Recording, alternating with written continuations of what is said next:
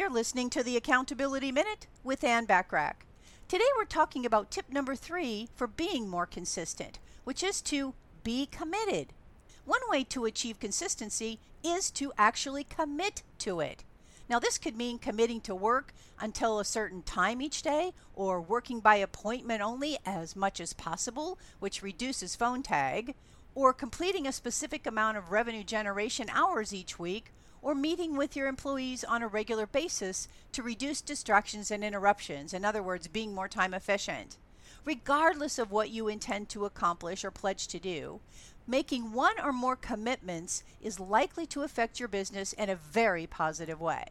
One of the easiest ways to commit to your business is to be as passionate about it as when you first started. If you're having trouble finding passion in what you're doing, try to angle it so that you can create passion. One way to do this is to sit down and make a list of all the good things that your business can accomplish each day and how it impacts those you serve. Try to remember what made you want to get into business in the first place. If need be, you can always refer back to your original motivators.